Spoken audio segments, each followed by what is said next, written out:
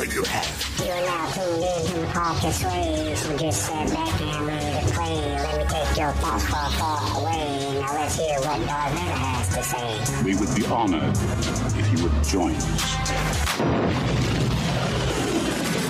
What's going on, far, far away family? How is everyone doing? I hope all is well on your side of the galaxy. Same old thing out here on the Outer Rim. The Empire is conquering and the people are rebelling. I got a quick question for everyone. We got a couple of emails that asked if we could do a recap of the last chapter before we go on to the next one. Is that something that you guys would like us to do? It would be short and right to the point. You know, John questioned the lion captives from Ruusan. Then he became Farfalla's new apprentice. Then it killed Artana and her entire crew. Then stole the ship and flew to Onderon. Very quick and right to the point. Email us at sway.audio@gmail.com and let us know what you think. This email will count for the mid-season giveaway. Now let's get to the chapter for today so we can find out what's happening with Bane and Xana now.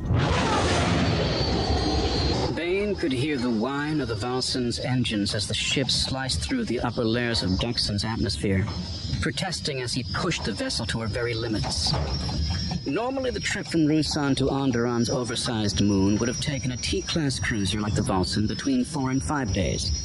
Bane had covered the distance in just over 2. Within hours of leaving Ruusan and Xana behind, he had been cursed with the return of the almost unbearable headaches.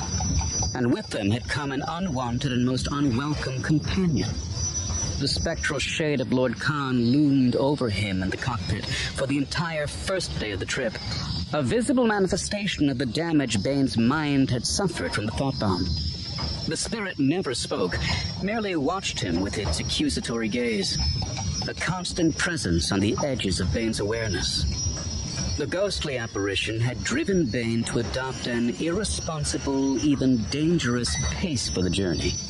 He had pushed the Valsen far beyond the recommended safety parameters, as if part of him was trying to use the speed of the ship to outrun his own madness. He was desperate to reach Duxon so he could find the tomb of Freedon Nad and hopefully discover some way to rid himself of the torturous hallucinations. Khan had disappeared toward the end of the first day of his journey, only to be replaced by an even worse visitation. It wasn't the founder of the Brotherhood of Darkness that hovered beside him now, but Cordis, the former head of the Sith Academy on Korriban. Pale and semi-translucent, the figure was otherwise an almost perfect replica of what the Sith Lord had looked like at the time of their final meeting, when Bane had killed him. Tall and gaunt, Cordis had skeletal features that seemed more at home on a spirit than they ever had on a being of flesh and blood. Unlike Khan, however, Cordis actually spoke to him, spewing forth an endless litany of blame, denouncing everything Bane had accomplished. "You betrayed us," the Phantom said, extending a long, thin finger topped with a talon-like nail. Bane didn't need to look at it to know the finger would be adorned with the heavy bejeweled rings Cordis had worn in life. "You destroyed the Brotherhood. You brought victory to the Jedi. And now you flee the scene like a craven thief in the night." "I'm not a coward," Bane thought. There was no point in voicing the words aloud. The vision was all in his mind. Speaking with it would only be a sign that his mental condition was further deteriorating. "I did what had to be done. The Brotherhood was an abomination. They had to be destroyed. The Brotherhood had knowledge of the dark side, wisdom that is lost forever because of you." Bane was growing weary of the all-too-familiar refrain. He'd had this conversation with himself before he decided to destroy Khan and his followers, and now he was reliving it again and again through the delusions of his wounded mind. Yet he refused to allow any doubts or uncertainties to weaken his resolve. He had done what was necessary. The Brotherhood had lost its way. They had fallen from the true path of the dark side. All the study and training Cordis put prospective students through at the Academy was worthless.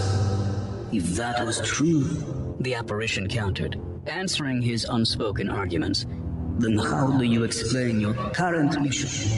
You claim to reject my teachings, yet I was the one who discovered the location of Freedon Nad's lost tomb."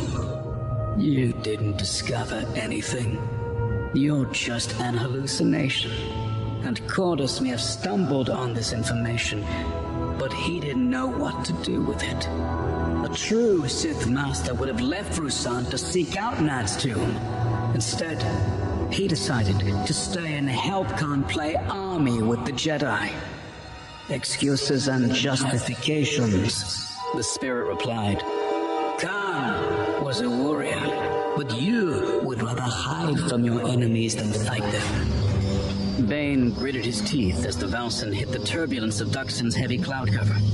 The ship was still going too fast, forcing him to clutch the steering yoke so hard to keep his craft on course that his knuckles turned white.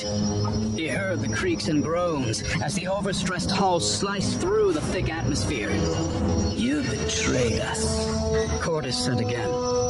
Bane swore under his breath, doing his best to ignore the ramblings of the image conjured up by his own mind. How many times had he heard this exact conversation in the past day? 50? 100? It was like listening to a busted holoprojector repeating the same message over and over. You destroyed the Brotherhood. You brought victory to the Jedi. And now you flee the scene like a craven thief in the night. Shut up! Darth Bane screamed, no longer able to contain his rage. You're not even real! He lashed out with the Force, releasing an explosion of dark side energy inside the cockpit, determined to blast the offending vision into oblivion. Cordis did vanish, but Bane's victory was short-lived. Emergency lights began flashing inside the ship, accompanied by the shrill whooping of a critical failure alarm. The ship's console had been fried by the burst of power he'd unleashed. Cursing Cordis and his own reckless display of emotion, Bane began a desperate struggle to somehow bring the vessel in for a safe landing. From all around him, he could hear the ghostly, mocking laughter of Cordis. The Valsen was in free fall, plummeting straight down toward Duxon's heavily forested surface. Bane yanked back on the yoke with all the strength of his massive frame, managing to redirect the ship into a shallower angle of approach. But if he didn't find some way to decelerate, it wasn't going to matter. He punched at the controls, trying to restart the engine thrusters with one hand, while the other still struggled to keep the yoke steady. Getting no response, he closed his eyes and reached out with the Force, digging deep into the burned-out circuits and melted wires of the ship. His mind raced through the labyrinth of electronics that controlled all the Valsen systems, reassembling and rerouting them to find a configuration that would restore power to the dead ignition switch. His first attempt resulted in a shower of sparks shooting up from the control panel, but his second effort was rewarded with the roar of the thrusters coming to life. Bane managed to get the engines into full reverse, only a few hundred meters above Duxon's surface. The ship's descent slowed, but didn't even come close to stopping. A split second before the Valsen slammed into the forest below, Bane wrapped himself in the Force, creating a protective cocoon he could only hope would be strong enough to survive the unavoidable collision. The Valsen hit the treetops at a 45-degree angle. The landing gear sheared off on impact, tearing loose with a thunderous crack. Wide gashes appeared in the sides of the ship, the hull hurtling into thick branches and boughs with enough force to tear through the reinforced sheets of metal and peel them away from their frame. Inside the cockpit, Bane was flung against walls and ceiling. He was spun, tossed, and slammed against the sides of the cockpit as the vessel careened through the trees. Even the Force couldn't fully shield him from the devastating crash, as the ship carved a kilometer-long swath of burned and broken foliage before slamming into the soft, muddy ground of a swamp and finally coming to rest. For several seconds, Bane didn't move.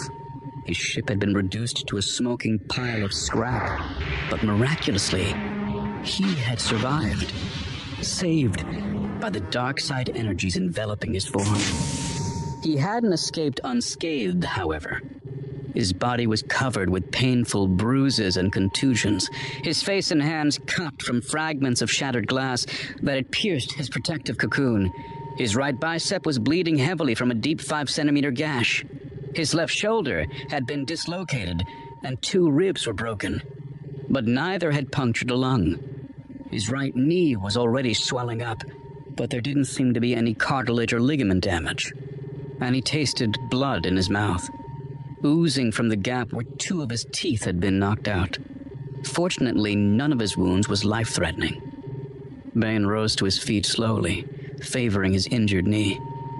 What was left of the Valsin had come to rest on her side, turning everything in the cockpit at a disorienting 90-degree angle. Moving gingerly, Bain made his way to the emergency exit hatch, his left arm dangling all but useless from his side. Given the ship's position, her exit hatch was now above him, facing the sky.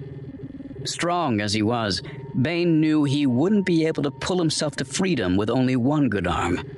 A Jedi might have been able to use the Force to heal his wounds, but Bain was a student of the dark side.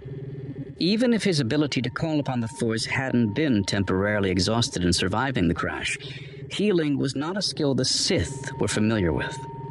Before he became a Sith Master, however, Bain had served as a soldier, where he had received basic medical field training.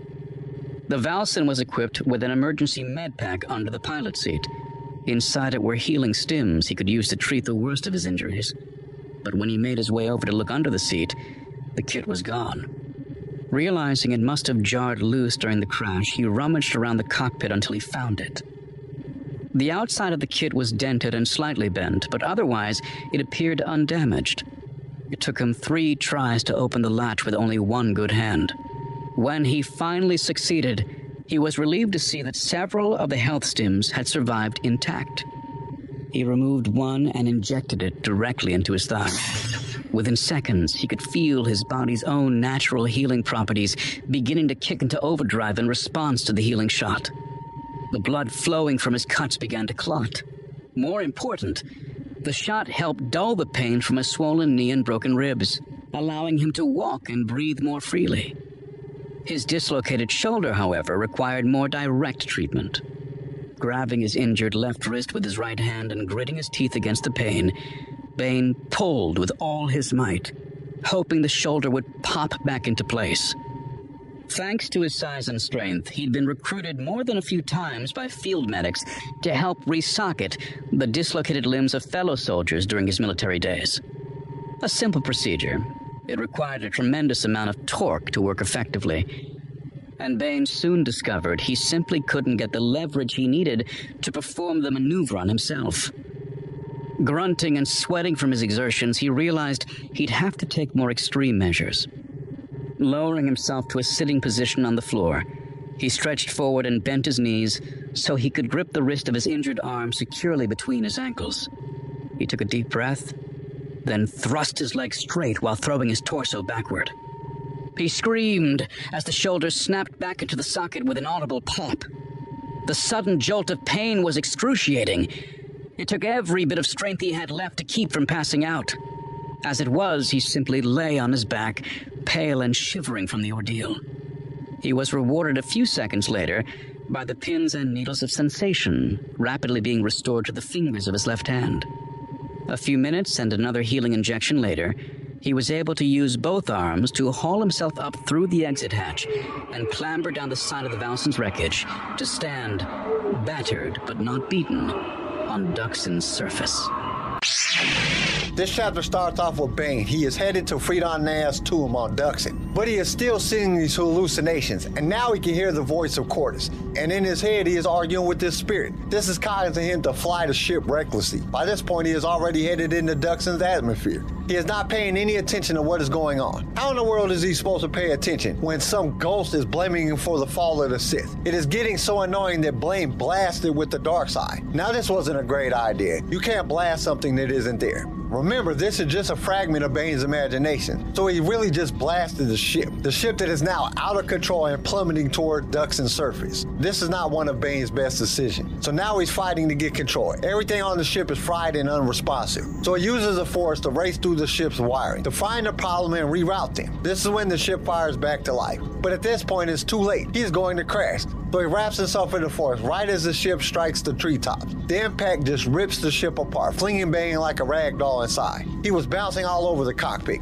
Kids, this is why you should wear your seatbelt. If he was wearing his seatbelt, he would not be getting flung everywhere. Even the Force couldn't protect him from the impact. But the ship does finally come to a stop in a marsh. Now the ship is demolished. He has no way to get off the world. He is beaten up and wounded from the crash.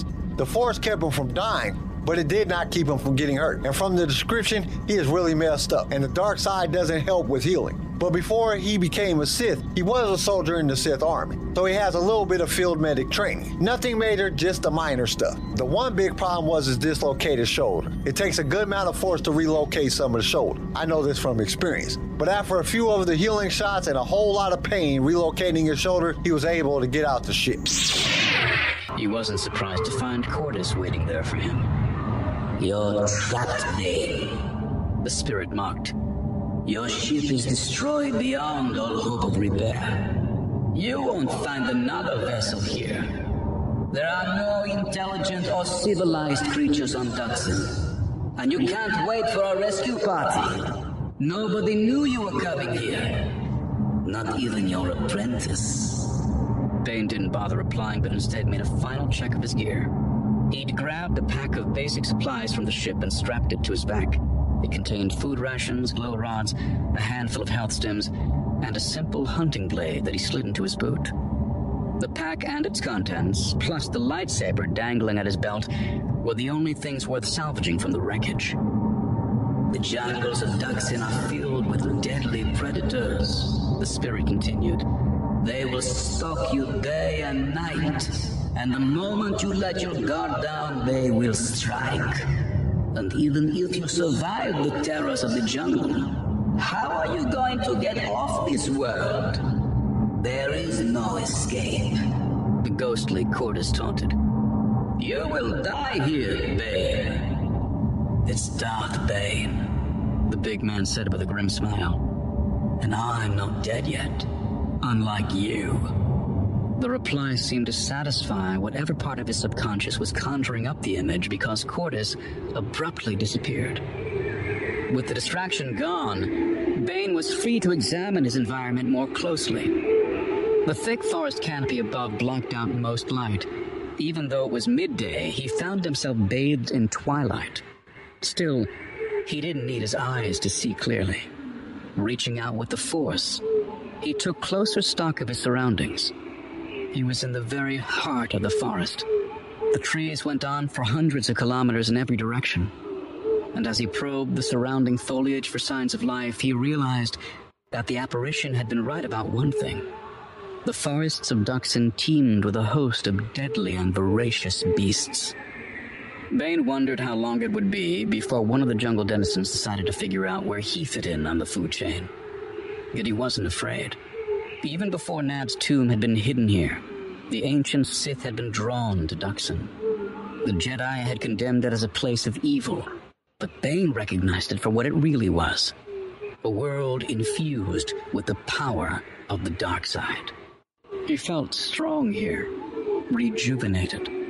Though he was smart enough to understand that the creatures prowling the wilderness would be drawing on that same power. And then his mental explorations came across what he was looking for. Many kilometers away, he sensed a concentration of power. He'd located the source of the dark side energy that permeated the forest around him, radiating power like a beacon, emitting a homing signal. It had to be Nad's tomb. And now that he was here, Darth Bane felt the place calling to him. Leaving the wreckage of the Valsen behind, he made his way toward the source. He marched in a perfectly straight line, taking the most direct route possible to his destination, using his lightsaber to hack and hew a path through the thick undergrowth that barred his way. Keeping one corner of his mind focused on following the route to Nad's tomb, Bane focused the rest of his awareness into a state of hypervigilance. As in most forest ecosystems, the creatures that had evolved on Duxon were masters of their environment. More than a few had quite likely developed the ability to camouflage themselves, blending not only into the branches and trees, but into the ever-present hum of the dark side that hung over the forest as well. Even with his caution, Bane was almost caught unawares when the attack came. An enormous feline creature dropped down from above, silent, save for the faint hiss of its forepaws slashing the air where its prey's throat had been a mere second before. Bane had sensed the beast at the last possible instant, his Force awareness giving him a precognitive warning that allowed him to duck clear of the lethal claws. Even so, the massive body of the beast slammed into Bane, sending him reeling. The Dark Lord of the Sith would have died right there, had the creature not been momentarily stunned by the unexpected failure of its ambush. The beast's confusion gave Bane the second he needed to roll clear of his enemy and fall into a fighting stance. With the beast no longer concealed by Duxon's forest, Bane got his first good look at the thing that had nearly killed him. It studied him with luminous green eyes that were definitely feline, though its fur was a metallic gray coat flecked with tiny bronze plates that shimmered as the muscles moved beneath the skin. We love bringing you more Star Wars, and it is because of our partners that we can do this week after week. So we invite you to be one of those partners. For as little as $1 a month, you can help us keep this going. Your support will give us the ability to create future episodes, as well as provide you with the best sounding show on your playlist. And to express our appreciation, we will give you a shout out on our mid-series show that we do in the middle of every book. You will also be automatically entered in all future giveaways. All you have to do is go to the show notes and click that listener support link. Now let's get back to the show. It stood 1.5 meters at the shoulder, easily weighing 300 kilograms. It had 4 thick muscular legs that ended in razor-sharp retractable claws. But the feature that drew Bane's immediate attention was the serpentine twin tails, each tipped with a deadly barb that dripped glowing green venom. Bane retreated slowly until his back came up against the gnarled trunk of a tall tree. The nameless monstrosity advanced. Then, with a low growl that made Bane's skin crawl, it leapt at him again, twin tails whipping wildly. Bane lunged to the side, wanting to gauge his opponent's tactics before he engaged it in direct combat. He saw the front claws slashing and flailing through the suddenly empty air, and he watched as the twin tails arced up over the beast's back to stab at the space he'd been standing in a moment before. The barb slammed into the tree Bane had been backed up against with enough force to split the trunk, injecting their corrosive venom into the wood and leaving 2 smoking black circles. The creature landed on all 4 feet simultaneously and spun to face Bane again before he had a chance to strike at its unprotected flank. Once more, it began a slow advance, but this time, when it pounced, Bane was ready. The beast acted on instinct. It was a mindless brute that relied on strength and speed to defeat its enemies. Its methods of attack had evolved over countless generations until they were second nature. And it was inevitable it would use the exact same sequence of movements to bring Bane down a second time. It came in high, leading with its claws just as he'd expected.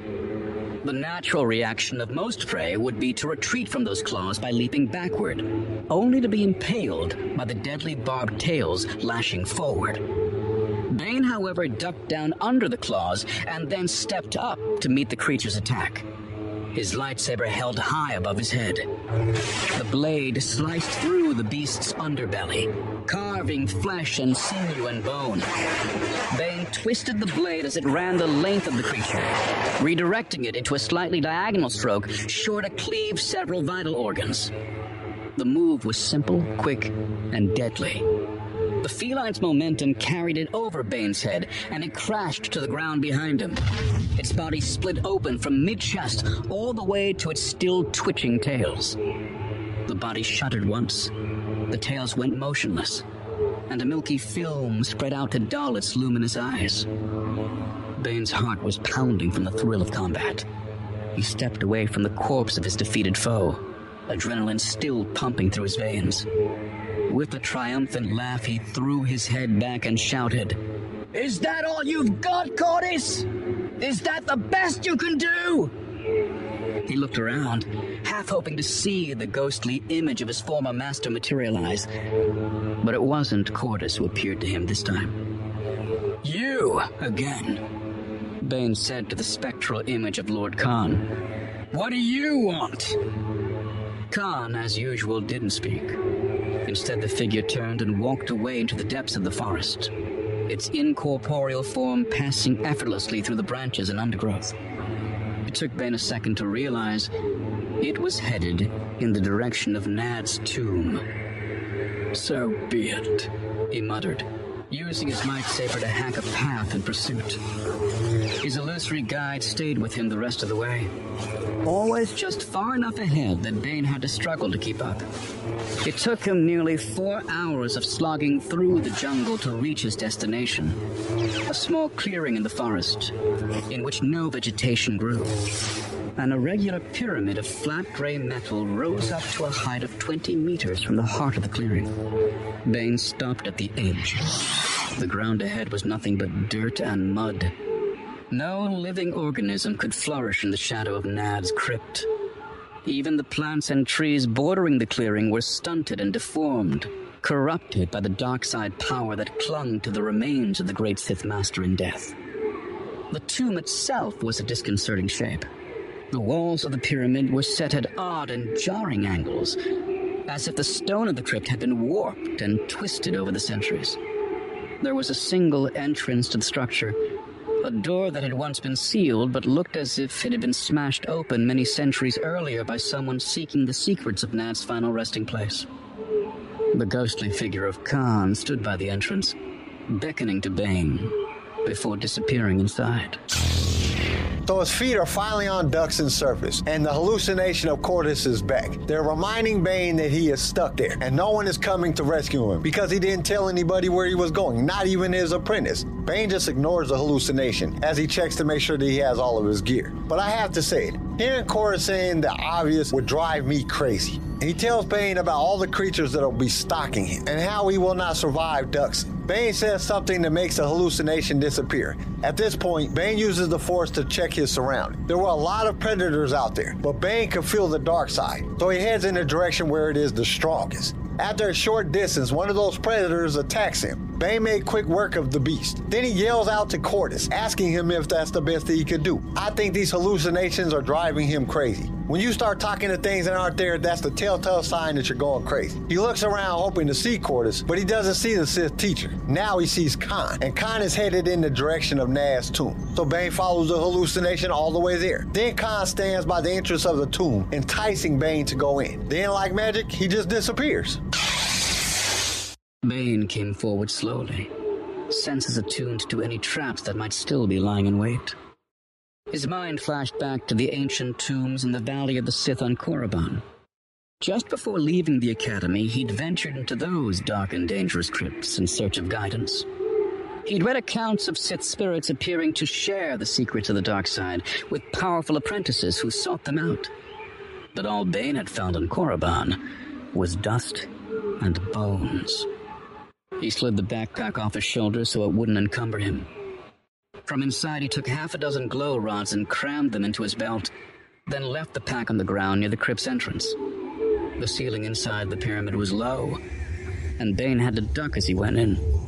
Using a glow rod for illumination, he found himself inside a small antechamber, with passages leading off in 3 different directions. Choosing the one on the left, he began his explorations. Room by room, he searched the pyramid, finding nothing of value. Several of the chambers showed evidence that another had already been there, and Bane recalled the tales of Exar Kun, a dark Jedi from a time long forgotten, who was also rumored to have located Nad's final resting place. According to the legends, Kun had emerged with power beyond his wildest imagining. Yet as Bane continued his fruitless explorations, doubt began to creep into his mind. Was it possible that this crypt, like the ones he'd searched on Korriban, was nothing but an empty, worthless tomb? With mounting frustration, he continued to search, winding his way through the passages until he reached an apparently insignificant chamber, almost buried at the very heart of the temple. Both Khan and Cordis were there waiting for him. They stood a meter apart, each on one side of a small doorway carved in the back wall. The door was only a meter high, and was blocked by a tightly fitted slab of black stone, giving Bane hope once more. The stone seemed to have been undisturbed by whoever had been here before him. It was possible no one had found this room, hidden at the end of the twisting maze of passages. Or maybe someone had found it, but had been unable to move the stone slab. It was even possible that the small entrance had once been hidden by the lost arts of Sith sorcery, and the spell obscuring it had gradually faded over the centuries, making it visible only now. Glancing quickly at the twin manifestations on either side of the small doorway, Bane crouched down to examine the slab. Its surface was smooth, and it extended only a few centimeters out from the passage, making it impossible to get a firm grip. Of course, there was one other way to move it. Summoning his strength, Bane reached out with the force and tried to pull the stone toward him. It barely moved. The stone was heavy, but it was more than sheer mass that held it in place. There was something fighting his power, resisting him. Bane took a deep breath and tilted his head from side to side, loudly cracking his neck as he gathered himself for another attempt. This time, he went deep, plunging into the well of power that dwelled within his core. He reached back into his past, dredging up memories buried deep in his subconscious. Memories of his father, Hurst. Memories of the beatings. Memories of the hatred he bore for the man who'd raised him. As he did so, he felt his power building. It started as it always did, with a single spark of heat. The spark quickly became a flame, and the flame an inferno. Bane's body trembled with the strain as he fought to contain the power, letting the dark side energy build to a critical mass. He forced himself to endure the unbearable heat as long as he could, then thrust his fist forward, channeling everything inside him toward the stone, blocking him from his destiny. The heavy slab flew across the room and struck the far wall with a heavy thud. A long vertical crack appeared in the wall, though the dark stone block itself was undamaged. Bane dropped to his knees, panting from the exertion. He looked up to see the ghostly watchers still keeping their vigil beside the entrance. With a shake of his head, he crawled to the now open doorway and peered in. The room beyond was dark, so Bane pulled one of the glow rods from his belt and tossed it through the opening. It landed on the floor, illuminating the room. From what he could see, it was a circular, high-ceilinged chamber about 5 meters in diameter. A stone pedestal stood in the very center. Atop it was a small crystal pyramid, Bane instantly recognized as a Sith holocron. The ancient masters of the dark side had used holocrons to store all their wisdom, knowledge, and secrets. A holocron could contain ancient rituals of devastating power, or the keys to unlocking the magics of ancient Sith sorcerers, or even avatars that simulated the personality of the holocron's original creator. The information inside was so valuable that for many centuries holocrons had been the single most valuable tool in passing on the legacy of the great Sith Lords to future generations. Unfortunately, the art of making Sith holocrons had been lost several millennia past. And over the years, the Jedi had scoured the galaxy to find all the known Sith holocrons, then hidden them away at their library on Coruscant so no one could delve into their forbidden knowledge. To actually find a holocron like this, one that might contain the teachings of Freedom Mad himself, was good fortune beyond anything Bane had even imagined. Crouching down, he squeezed his massive shoulders through the tight doorway. Not surprisingly, Khan and Cortis were already waiting for him inside. Bane glanced over at them, then up at the 5-meter-high ceiling. By the light of the glow rod, he could make out movement, as if a carpet of living creatures was crawling across the surface above his head. He stood motionless, his ears picking up wet, slurping sounds. As his eyes became accustomed to the dim light, he was able to make out a colony of strange crustaceans clinging to the roof. They were almost flat and somewhat oval in shape, a circular shell that tapered to a point near either end. They varied in size, from slightly smaller than a fist to as broad across as a large dinner plate, and their coloring ranged from bronze to a reddish gold. The slurping came as they dragged themselves along the ceiling, crawling over one another and leaving glistening trails of slime in their wake. As he studied them, one of the creatures fell away from the others and dropped down toward him. Bane swatted it aside disdainfully with one hand, sending its hard shell bouncing and skittering across the cavern floor. A second later, another broke free and tumbled down. Bane ignited his lightsaber and slashed at it. The blow batted the creature away, sending it flipping end over end into a far corner of the room.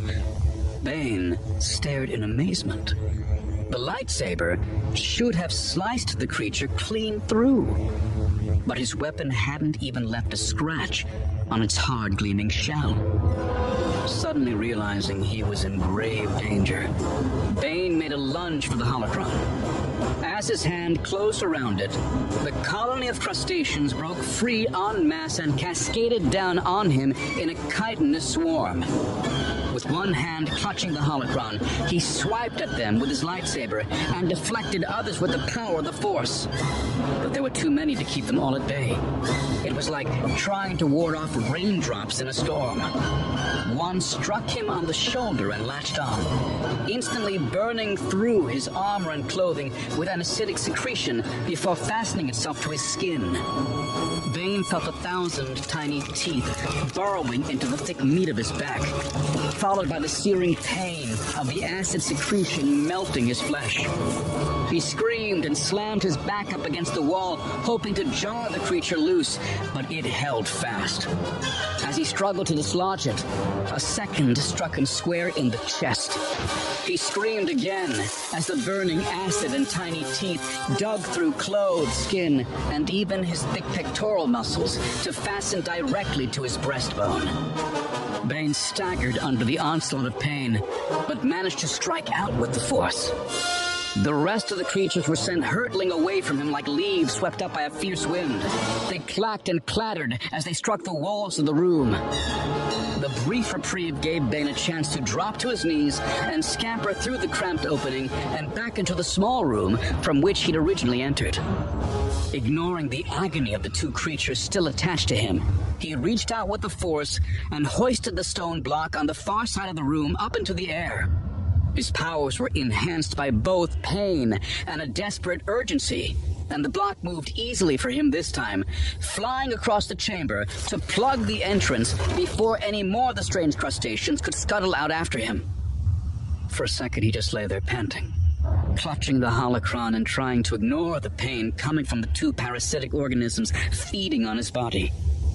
He could hear the rest of the colony on the other side of the wall, the wet gurgles of their grasping mouths mingling with the sharp clacking of their hard shells as they crawled up the walls back to their roosts on the ceiling.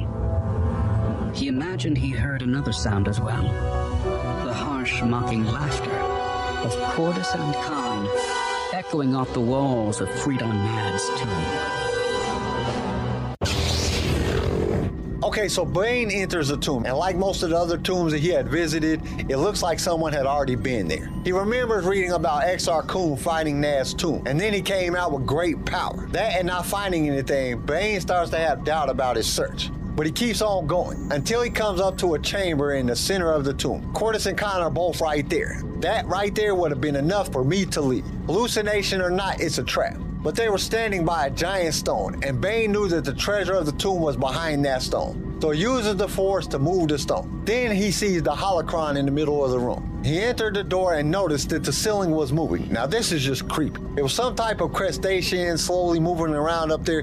That would have been enough right there to make me leave. Then one of them fell towards him. Bane batted it away with the lightsaber, but he noticed that it did not cut through the shell. This is when Bane knew he was in trouble. So he broke for the holocron, and as soon as he grabbed it, the entire colony of crustaceans fell. He used the Force in his lightsaber to fight them off, but there were too many of them. One of them landed on his shoulders and another one on his chest. They used some type of acid to burn right through his armor. Then they used their teeth to attach to him. He finally got out of the room, and he used the Force to move the slab back in front of the entrance. Then he laid there striving in pain, but he could swear he could hear Cordis and Khan just laughing in the background. And that's where the chapter came to an end. I think this was a really good chapter. There was some action and some suspense, but I really want to know what these crustacean things are and what they're doing to Bane. But I guess we won't find out till we get to the next chapter. But right now, we need to get to the quote of the week, and it comes to us from Anthony Robbins. He said, if you talk about it, it's a dream. If you envision it, it's a possibility. But if you schedule it, it's real.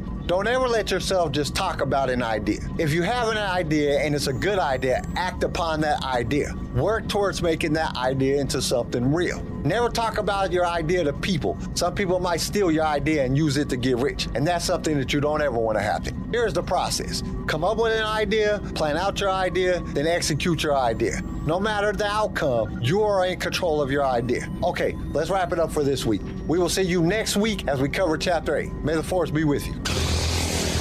Thank you for listening to Sway. Join us next time for more Star Wars adventures. If you would like to listen to other episodes of the show, you can find us and subscribe on your favorite podcast directory. If you enjoyed the show, we would greatly appreciate a 5-star review. Once again, thank you for listening, and may the Force be with you. Sway was created by Keen Eye Shit and is a production of Pick Film Media. This show was produced by Quentin McDaniel, sound design by Theodore Thompson, research by Tammy Turner. I am your host, Kyle, and we will see you next time in a galaxy far, far away.